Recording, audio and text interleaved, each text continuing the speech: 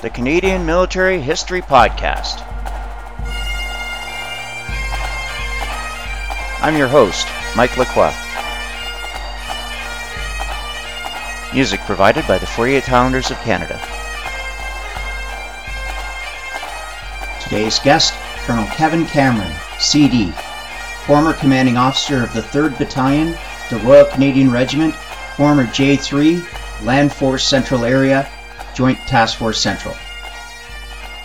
I joined in 1989, but I actually did my basic Chilliwack Officer Candidate School training starting in January of 1990. Then went off to French language training before heading to Gagetown to do my Phase 2, 3, and 4 infantry training, all back-to-back from January till August, which was an interesting way to do it and certainly a grueling way to do it, but it worked out. Welcome to the Canadian Military History Podcast. I'm your host, Mike Lacroix. I'd like to begin this episode by going over a little bit of feedback I've received. This was in an email dated February 19th, 2016, and it's from Brian Colgate. And he's a follower on Facebook, and he's very present in my military connections on Facebook as well. He writes, "Thank you, Mike, for this interview." And he's specifically talking about the interview with Scott Patterson. He continues saying, "I enjoyed listening to it last fall, right after you posted it, and have just listened to it again, now with even more attentive ears. I have saved the contents of the page along with the recently posted remembrance on the QOR of C site, so Queen's Own Rifles of Canada site. And that site link is www.qor.com/files/tribute-2-rsm-patterson.pdf if anyone wants to have a look at that." He continues saying, "Clearly, Patty had no idea at that point that his cancer would so soon after take him from us so quickly. Regrettably, I think he did know, he just hid it very well." He continues saying he's the 5th young man,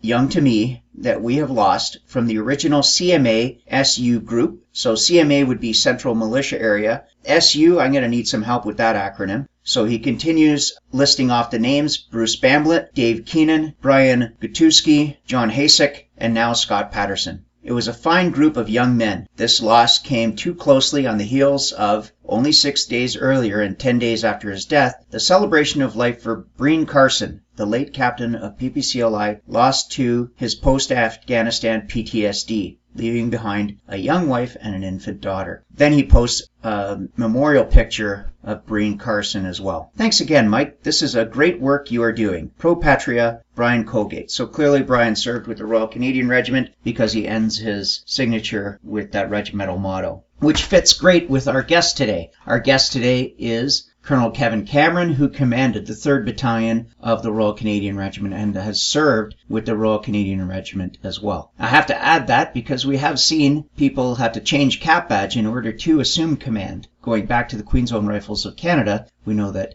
Lieutenant Colonel Peter St. Denis has taken command, going from the Queen's Own Rifles of Canada to the Royal Highland Fusiliers of Canada. So people do have to change their cap badge in order to command a regiment when the unit is in that need. However, Colonel Cameron has served exclusively in the Royal Canadian Regiment. I first became aware of the 3rd Battalion of the Royal Canadian Regiment when I was tasked to an exercise called FALEX in Germany. FALEX was a very unique exercise, and it was unique from my point of view since I was a newly trained private at the time, and this was back in the year 1989, and having very little military experience, I was thrust deeply into the hands of the 3rd Battalion of the Royal Canadian Regiment, specifically Oscar Company, where I served with Master Warrant Officer Oberworth, who was the company's Sergeant Major, and his CQ was CQ McAndrew, or Warrant Officer McAndrew. And the reason I know these names so well is because I was assigned to company headquarters for Oscar Company. So my role was ambulance security, my role was helping the cooks, my role was doing GD or storeman tasks for the CQ. Now, we had trained as a formed platoon. We had a platoon commander. We had a platoon 2IC at the time, Warrant Officer Jim Fancy, and we had 3 section commanders. We had 3 sections, and we went to Germany as a formed platoon with the expectation that we would be given a platoon and we would be a complete platoon. However, to our surprise, as soon as we arrived in Germany, we were individually split up and used as individual augmentees to each of the lettered battalions. So at the time, and hopefully someone doesn't write in to correct me, but I do believe I am accurate when I say it was Mike Company, November Company, Oscar Company, which is what I was assigned to, and there was Papa Company, which was the recce company,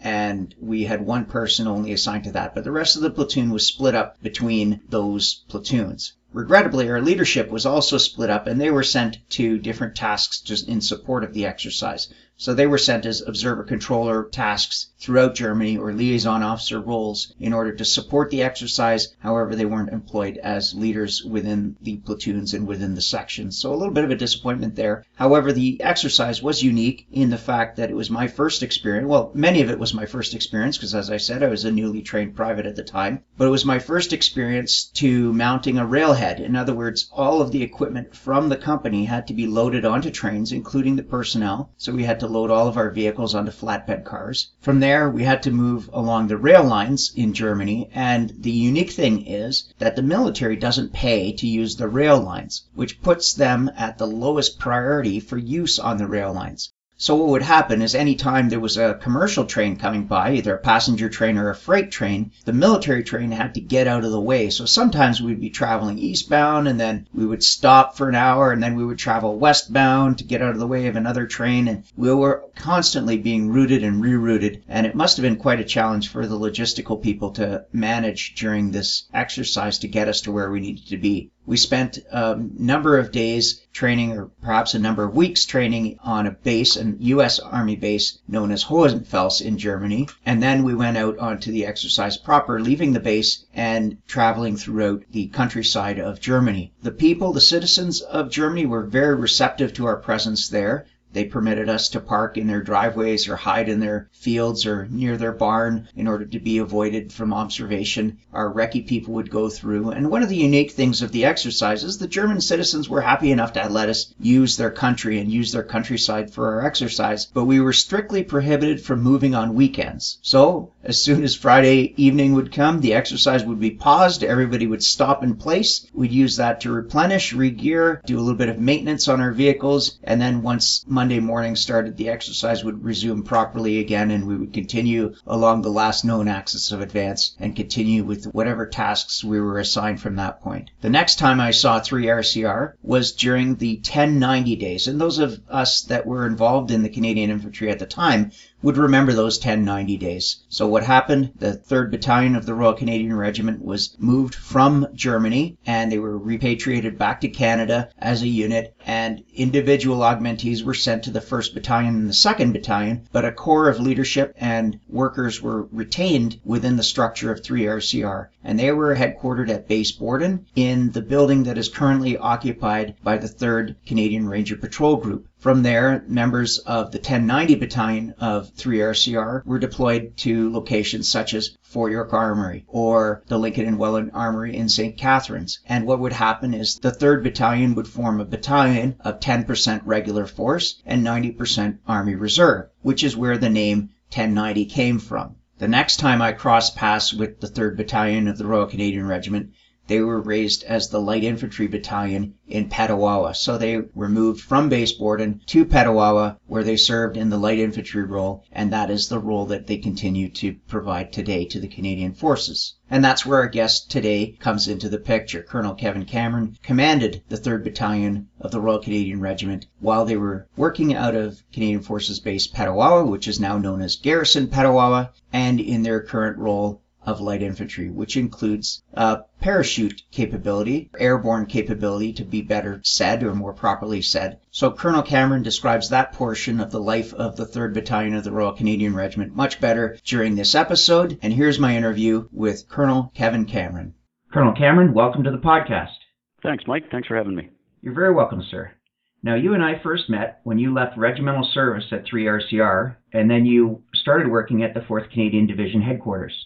Yeah, that's right. I left command of 3rd Battalion RCR in 2011, came into what was then LFCA Joint Task Force Central and took over the role of J3, right, working for Brigadier General Fred Lewis at the time. Right, and he was a previous guest on the show. I really appreciated working with him and his command team partner, Stan Stapleford, and I think that we were well led in that time and also in the subsequent command team as well. We certainly were, yes.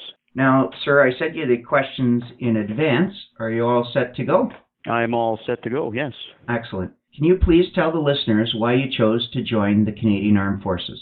Well, for me, it was kind of a natural flow. I came from a military family. My father was a vehicle tech, retired in the late 80s as a chief warrant officer. So from a family perspective, it just seemed natural that that would be something I would go into. I got a little bit of a taste of the reserves in my high school years.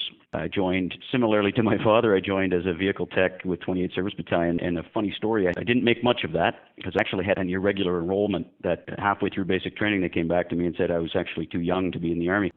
So I joined at a very young age. I was 16 at the time, but I didn't quite meet the parameters of when I was supposed to turn 17 in that year. So it was an oversight. So I had a short stint in the reserves. And then from that point on, I had a taste of that military dynamic. And when I was done high school, I decided that was the path I was going to take, but take it in the regular force.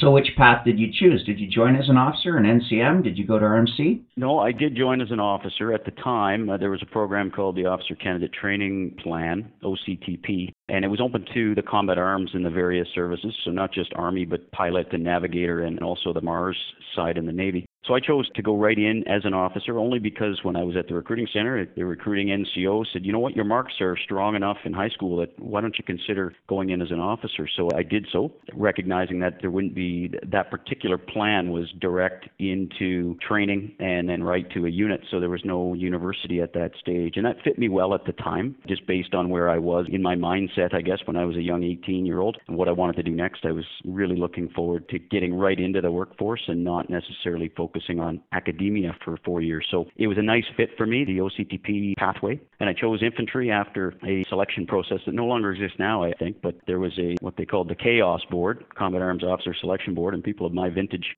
would recognize that title. And they sent us to Gagetown for a week, and they run you through the paces of armored infantry, artillery, and at the end of it, you choose one. And then if they deem you worthy, they enroll you, and off you go. And I chose infantry just based on my experience there. And then shortly after that, I was out in Chilliwack, BC on basic officer training. Wow. So when did your university education take place then? Because from what you're saying, it seems like you went straight out of high school, straight into being a commissioned officer in the regular force.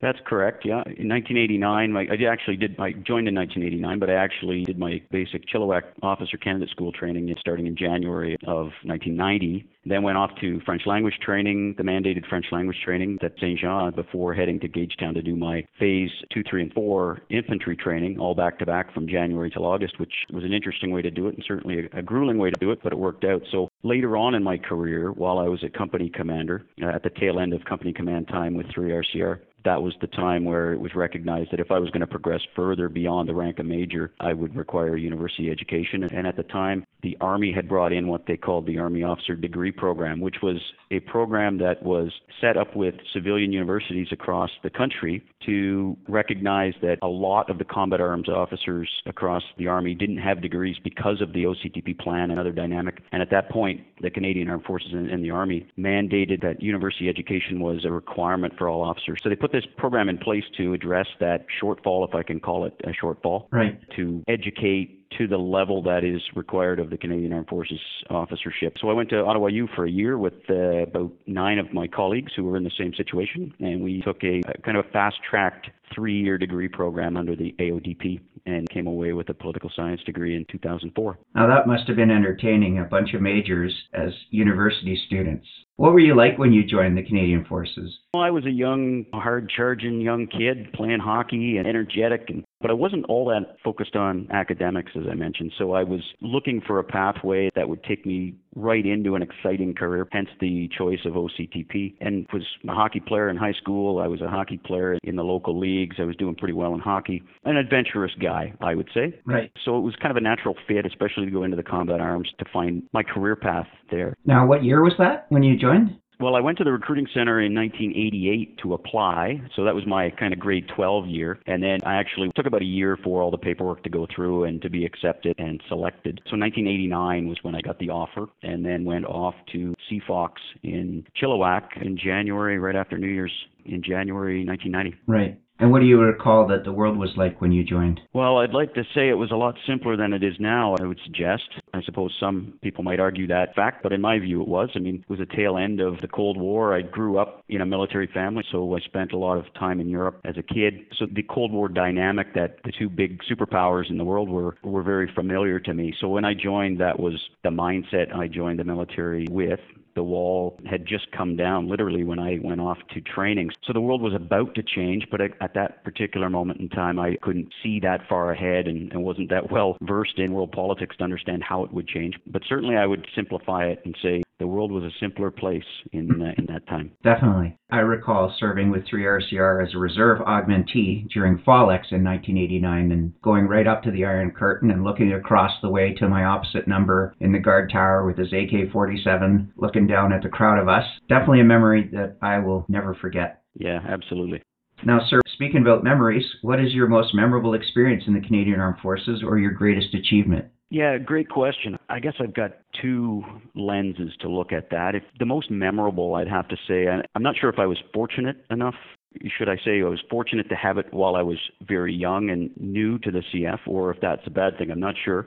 But I can certainly say that from a memorable standpoint, my first operational tour into the former Yugoslavia would be it. And that happened very early on. I was a young lieutenant serving in 3RCR Germany and went to Croatia and Sarajevo on Op Harmony Roto Zero. And within that tour, as you will recall, the Sarajevo dynamic happened and we deployed from Croatia down to Sarajevo. And I've got to say that to this day, that mission, particularly if I could call it the submission within the tour, and that was the redeployment down to Sarajevo to secure and open the airport and open distribution lines. I was a young 21 or 22-year-old lieutenant, and what an experience that was. It sticks with me to this day. The brotherhood of individuals that we served with together on that tour still holds fast to this day. So it is not unlike the bonds that are built in any other mission or combat or peace support operations. But for me, that really stood out as kind of a memorable moment, and to this day still resides with me. And I think in a way it shaped my viewpoint and how I looked at things within the military and in the world to some degree. Right. Very early on in my career. So as I come back to that, I'm not sure if that's a good thing or not so much, but from my perspective, that kind of stands out as my most memorable. Now, General Louis McKenzie was a previous guest on the show, and he spoke about that event as well. Is there an anecdote or a story that stands out in your mind from that period? Yeah, actually, now that you mention it, and this is about him personally as well. He was a great leader, by the way. I had tremendous respect for General Lou. I recall leading the convoy. I was in Recce Platoon, November Company Recce Platoon, and Peter Devlin was the company commander for us at the time, who I also believe has been on your show, if I'm not mistaken. Yes, he has. Absolutely. We had a 48-hour road move from our base in Sirac, Croatia, down to Sarajevo, and I just happened to be, because I was a Recce guy, just happened to be the lead vehicle in that convoy down. And needless to say, I didn't get much sleep for 48 hours on that route. But I recall entering the airport, being greeted by the French commandos who were kind of holding it at the time, and getting onto the tarmac of the airport. And I was exhausted, of course, and literally hadn't slept in 48 hours, being hyper-vigilant on that road move on the way down. And I remember getting the call from my signaler, Master Corporal Joey Richardson, and he said, "The general's coming by." And I'm thinking, oh my God, the last thing I need right now is a general. I can barely keep my eyes open, right? I don't need are we going to do a debrief or whatever? And General Lou came up to me, said, "You led the convoy down." He might or might not remember this particular moment, I don't know. But he came up to me, and I did what you do as a young lieutenant with your troops. You salute them, and although it probably wasn't the wisest move to do on the tarmac of the Sarajevo airport, but I probably did because I was so tired. And he just looked at me, took one look, and said, "You led the convoy down, didn't you?" I said, "Yes, sir." He said, "Well done. Well, we got here safe, so that's good." He said, "You're probably exhausted. I'm not here to talk to you anyway. I'm here to talk to the troops."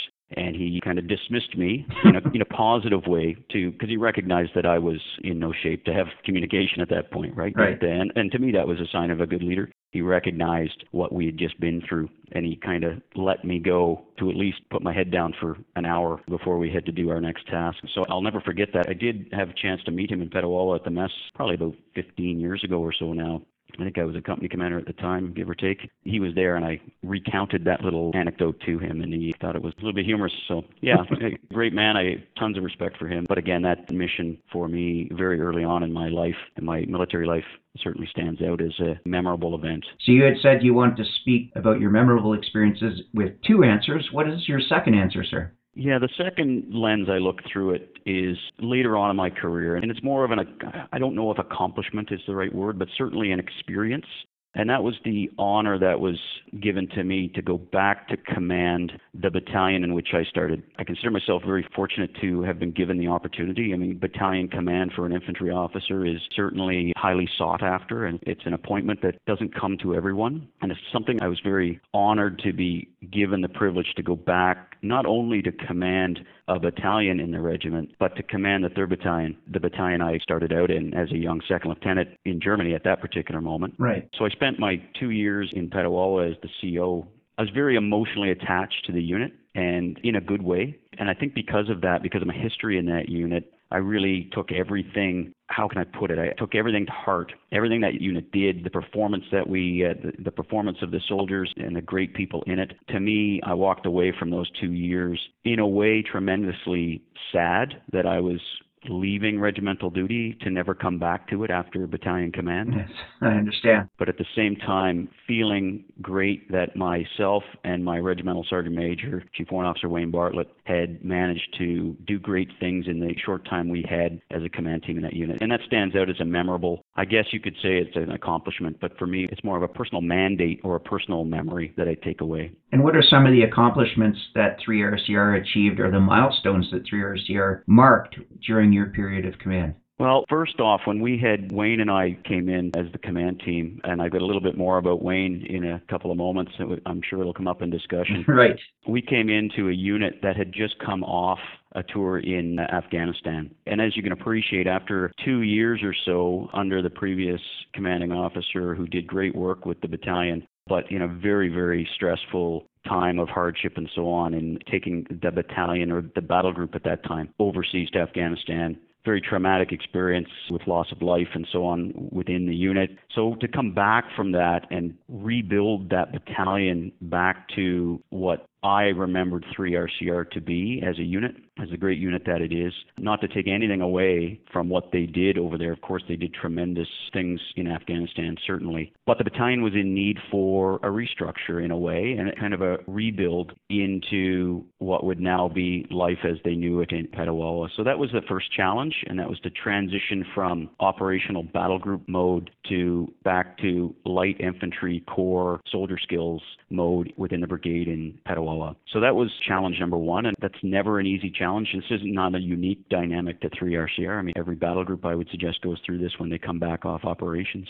So that was challenge number one, and that took some time, but we were able to achieve some great things there. And then that rolled right into mounting Oscar Company to attach to the next rotation of the Afghanistan mission, to be attached to 1RCR battle group. So rebuilding from the individuals within the battalion that didn't necessarily come off of Task Force 308 to piece them together, to put them together in a cohesive company level team so I could give them to Konrad Malachowski to take to Afghanistan. So in a way, we're rebuilding from Afghanistan, but we're building for Afghanistan at the same time, which is a little bit of a unique dynamic. And we were able to do that, and Oscar Company went off and did great things under Konrad Malachowski's command with 1RCR Battle Group. And I guess thirdly, I would say while this is all going on, we're ramping towards being the primary security battalion for the G8 Summit in Huntsville. Oh, right. Yes, of course. And that culminated obviously in the summer of 2010. So that's where my priority focus was, on the domestic ops side, and we did great stuff in partnership with our law enforcement partners and our other government departments to become that battalion group for the G8 Summit in Huntsville in 2010, with a little connection into the G20, but really focused on the G8. And that took a lot of preparation, a lot of planning with their police partners and so on. And not to mention bringing in 2 companies of reserves to augment the battalion group, as well as a squadron of Coyote and so on from the RCD and the engineers and the like. So in a way, we had several things simultaneously on the go, focused all on operations, and some overseas and some domestically. So it was an exciting time, and that was the flow of operations or activities within the battalion, at the same time reinvigorating basic soldier skills, light infantry skills, parachute skill set, air mobile, and that sort of thing that 3RCR is known for. So it was an exciting time, busy time, but an exciting time. And I credit the great leadership of the individuals in the battalion to pull all that off. Well, since we're talking about individuals, let's move on to the next question, sir. Who was your greatest influence, or who is the most memorable character that you've encountered during your service? Once again, I got 2 sort of perspectives here, and 2 individuals I'd just like to highlight, and completely different ends of the spectrum. I'd mentioned Wayne Bartlett, my RSM. Maybe I'll come back to him in a moment, but first kick off with a guy everybody knows, and that is General Rick Hillier. I was fortunate enough as a young, well, I guess not so young, a mid-level captain, to be appointed his EA while he was the brigade commander of 2 Brigade. Wow. When I had come back from an RSS posting with the Cape Breton Highlanders. So I was officially with 3RCR, but I spent just under a year as his EA in brigade headquarters while he was a 1-star. And a brilliant man, a great leader, and influenced me. I learned a lot from him, and his leadership style, his personality really had an impact on me as far as what I would do, I think, later on in my career once I took command of a company and a battalion. There was some influence there that I think to this day still sticks with me. And I doubt that I'm alone in that regard. He has had a tremendous impact on a lot of people. Both in and out of uniform, sir. Yeah, absolutely. So I look up to him not only as a great leader and a great man, but also as a mentor and someone that you can really learn from. Just the style that he has with everything he does. So that was and I should point out that we did some good stuff when I was as EA. I mean, collectively as a brigade. That was during the ice storm, the floods in the ice storm, Winnipeg floods, although I just missed that by a couple of months. Certainly got the ice storm under our belts while I was as EA, so I learned a lot from him on a domestic operation front. And I think that his command of the ice storm influenced the way I commanded the battalion during the G8 summit, right, without doubt. That domestic ops sort of operational spin you have to put on things. I learned a lot from my young captain days, and then later on, many years later, as a lieutenant colonel commanding in a domestic ops scenario. So I credit him, and I still from time to time run into him, and I look up to him as the individual that he is.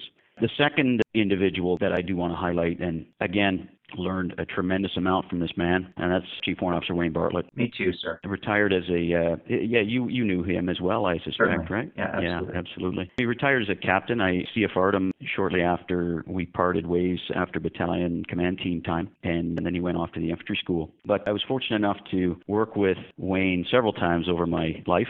First when I was the OPSO in 3RCR, and then 3RCR Battle Group when we went to Bosnia for the second time. So I was a young major as the Battle Group OPSO, and Wayne was my ops warrant, both in garrison and on operations in Bosnia. So that was kind of the first time I really worked closely with Wayne. Me as a major, him as a warrant officer. Tremendous soldier. Everyone in the unit looked up to him. There was no doubt that he was going to be a regimental sergeant major at some point. He was just that sort of individual. And then, of course, I came back. Well, we both came back from tour. That was Roto 8 Bosnia, S4. And I was fortunate enough to be appointed officer commanding parachute company. And lo and behold, when the switch-arounds of sergeant majors happened, Wayne had just been promoted to sergeant major, and then he became my company sergeant major in parachute company, which was awesome to have him by my side. It's kind of a continuation of the command team dynamic, if I can say that, at the company level. Right. I call it the command team echo. When you work with someone at the platoon level and then company level and regimental level, it's a very unique phenomenon. Some people don't get to experience it. Absolutely. And those that are fortunate enough to have that great relationship as a command team, it makes all the world and the difference, not just for the individuals, but for the unit as well. So then fast forward a number of years,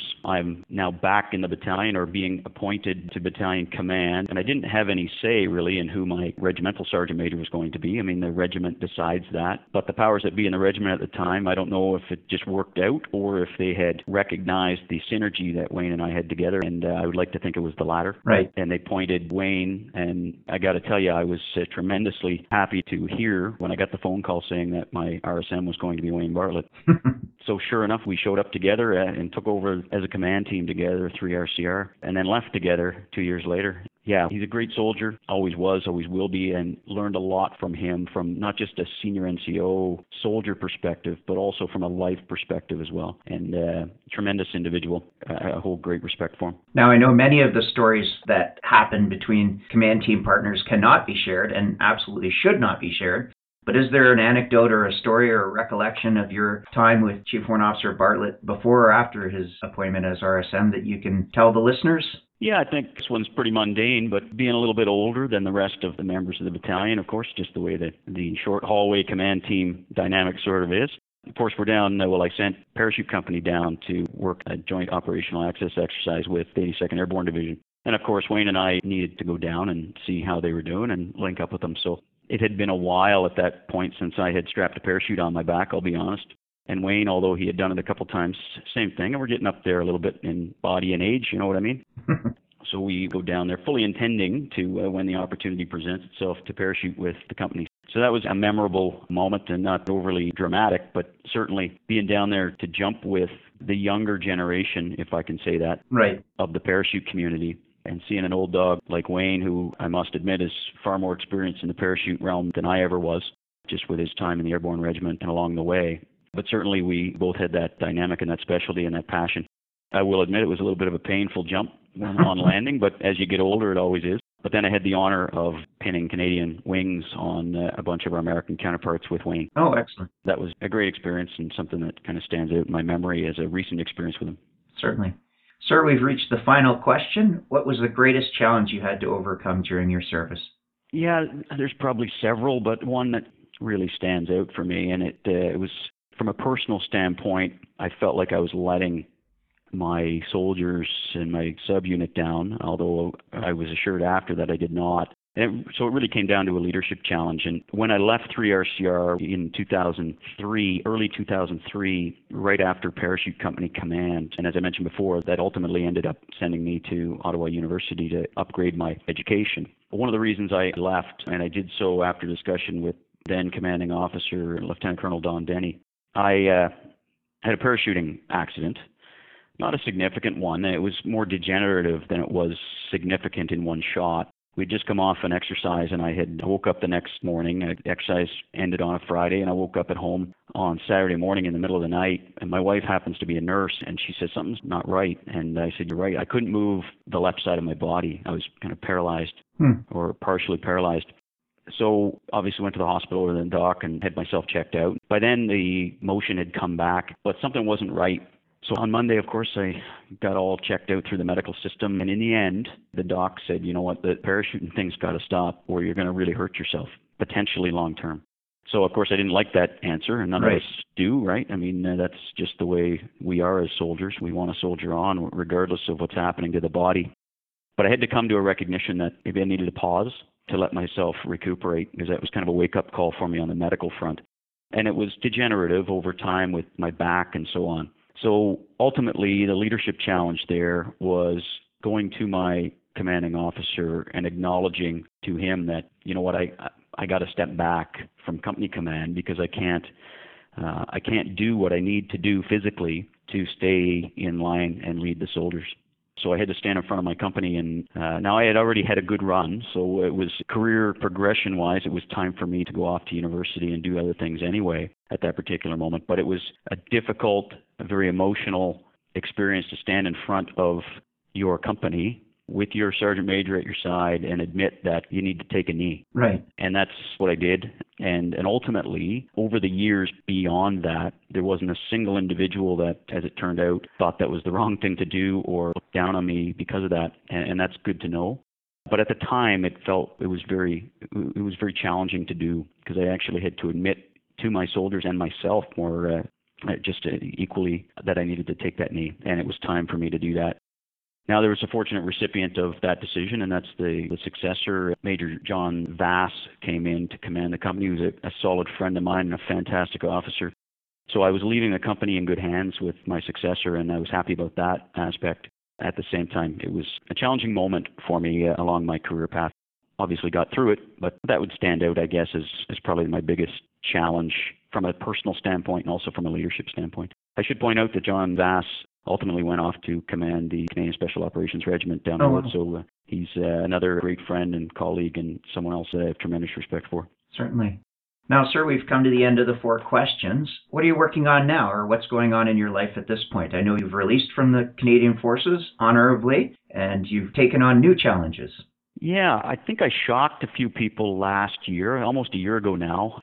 I had been thinking about second career paths, what I might want to do post-military. I always told myself that when I stopped having fun or the passion was coming out of it a bit for me personally, maybe it was time to consider doing something else. So I reached a point where I had almost 26 years of service, and I looked back at the run that I had. I had fantastic experiences, was fortunate enough to command, ultimately was promoted to colonel. I had surpassed my own expectations of where I had anticipated to be in my career.